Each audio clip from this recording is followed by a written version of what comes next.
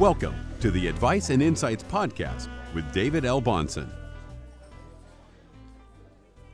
Hello and welcome to this week's Advice and Insights Podcast. This is David Bahnsen. I'm the Chief Investment Officer of the Bahnsen Group, and we are here today to give you our advice and insights as we try to do each and every week on a particular subject. And this week we want to tackle the ever-important subject of inflation.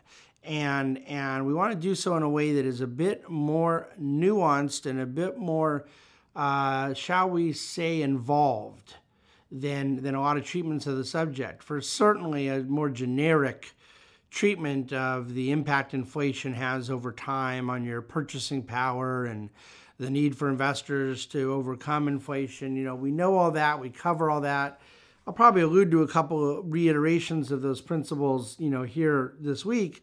But I actually want to talk about it in a bit different of an angle. And that has to do with the Federal Reserve's present policy around targeting of inflation. And so for those of you who view the objective of the central bank to, work towards the establishment of a sound and stable currency, and that's not something that you might view or I might view or our opinion. I mean, that's the stated written charter of the Federal Reserve.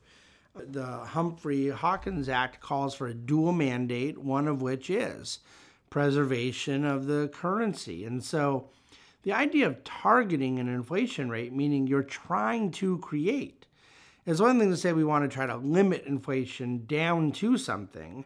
But to say you're trying to target it up to something is an extraordinary admission, and I think has profound impact on the signals into the marketplace. But the Fed has said they were targeting 2% inflation for some time, and this week, Chairman of the Federal Reserve, Jerome Powell, reiterated that they are going to continue to be targeting 2%.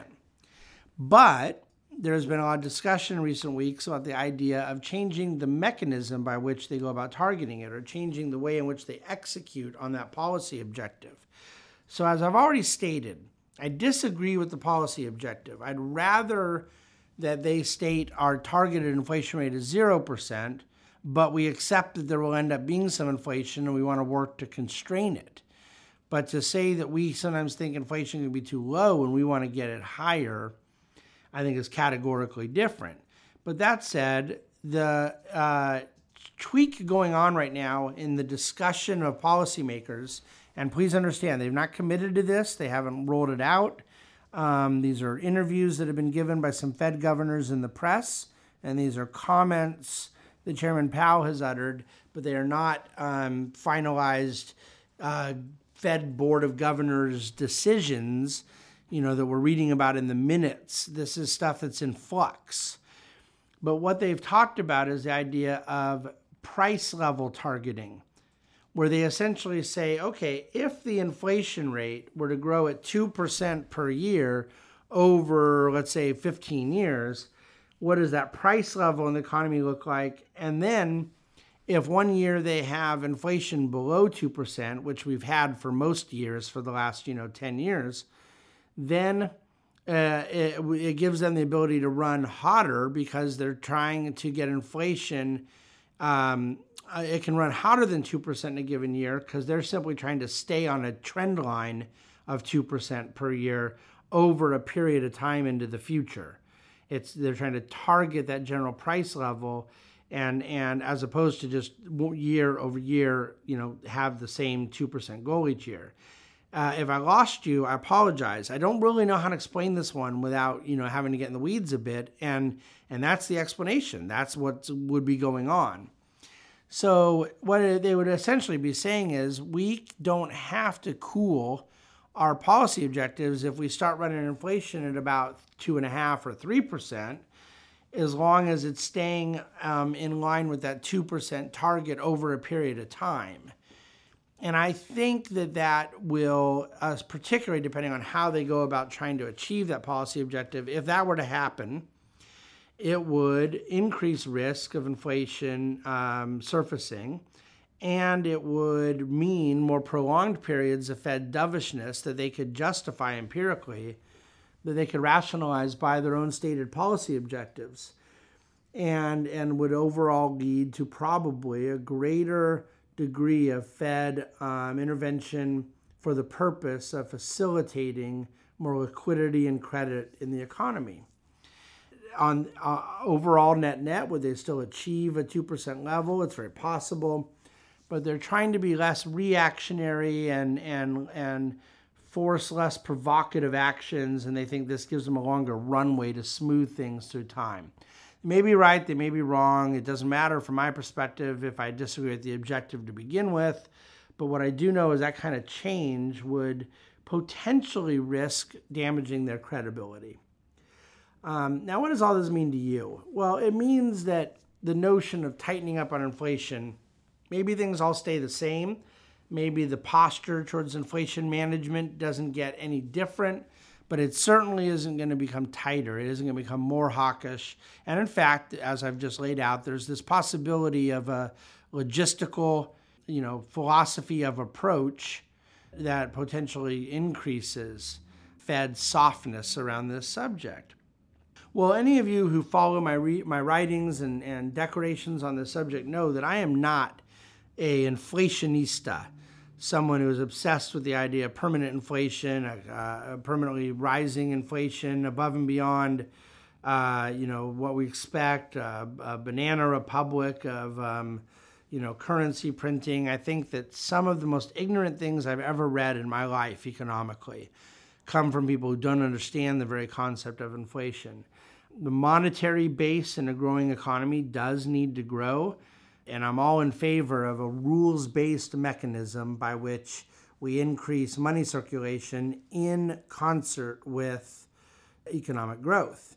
And that puts me on a different side of the issue from a lot of people I otherwise might agree with about a lot of economic matters. However, I make the argument that the hyperinflationistas, those constantly obsessing about how we're going to have 5 to 10% inflation, they basically spend all their time worrying heavily about something that has a minuscule chance of happening, while they spend no time thinking about what has a basic inevitability to happening, and that is, I think, the far worse effect of small inflation. In other words, 2%, 2.5% annual inflation that the society tolerates is far worse than the idea of allegedly having some year of 7% type inflation, which would, of course, be met with a very aggressive smashing of such, from a central bank who needs to wipe it out. It would be recessionary, it would be brutal, but we know what the solution to such would be if we got to that point. But this is the thing I really hope listeners will understand. Inflation is not primarily an economically driven thing. There's not an economic agenda for the Fed to create inflation.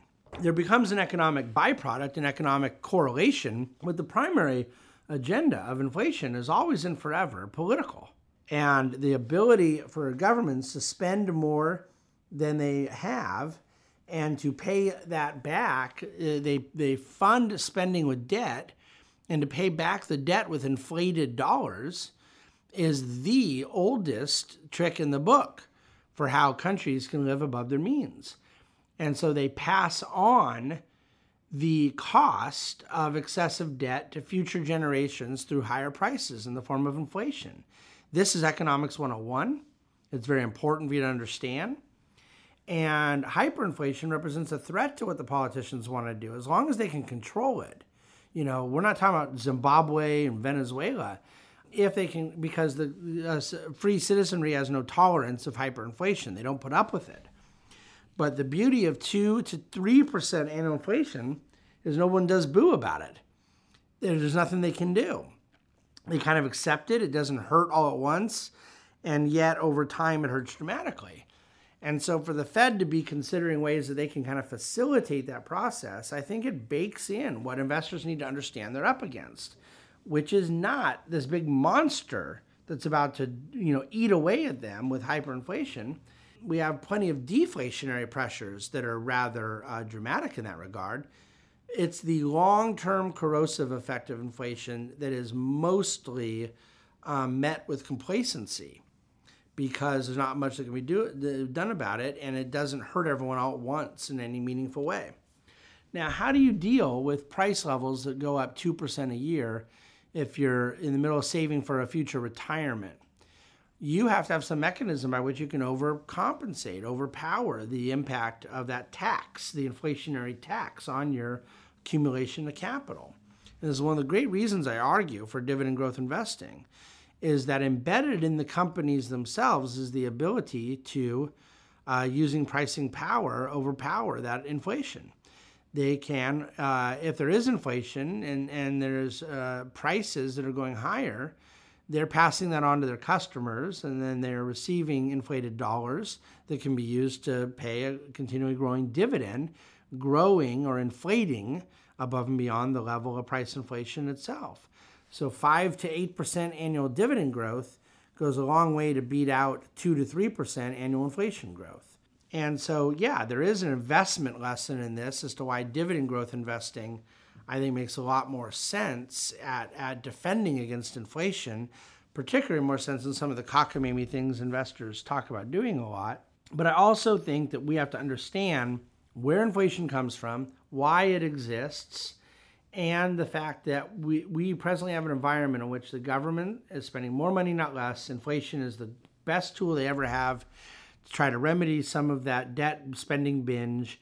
And then a central bank that cooperates to help facilitate it with things like inflation targeting, transitioning to price level targeting. These are policy mechanisms from a central bank to help facilitate the overall environment. There's nothing I'm saying here that is confrontational or disagreeable. The Fed does it on purpose. They believe it's the greater good. It doesn't matter that I happen to disagree with that. I believe they operate in good faith around this.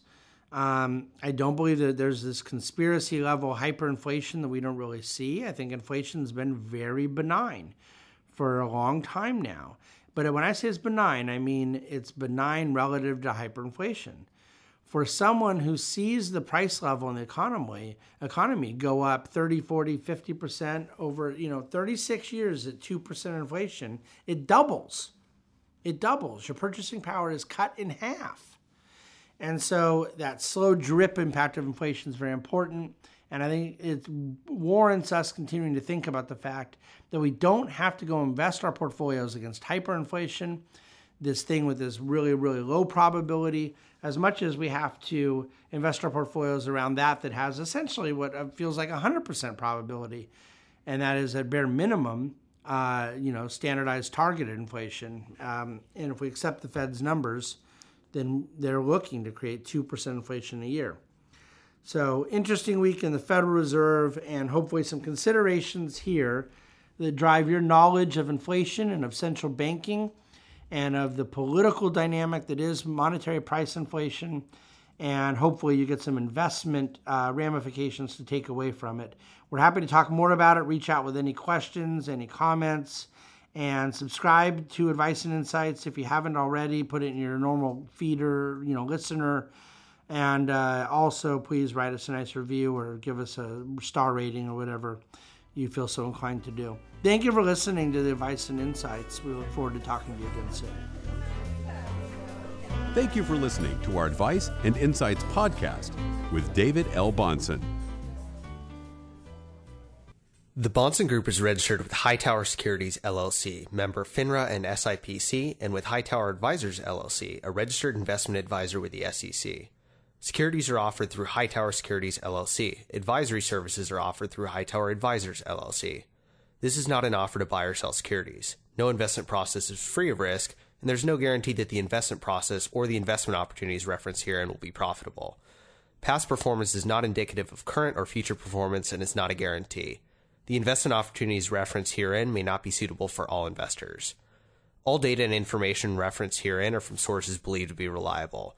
Any opinions, news, research, analyses, prices, or other information contained in this research is provided as general market commentary. It does not constitute investment advice. The team in Hightower shall not be in any way liable for claims and make no express or implied representations or warranties as to the accuracy or completeness of the data and other information, or for statements or errors contained in or omissions from the obtained data and information referenced herein. The data and information are provided as of the date referenced. Such data and information are subject to change without notice. This document was created for informational purposes only. The opinions expressed are solely those of the team and do not represent those of Hightower Advisors LLC or any of its affiliates.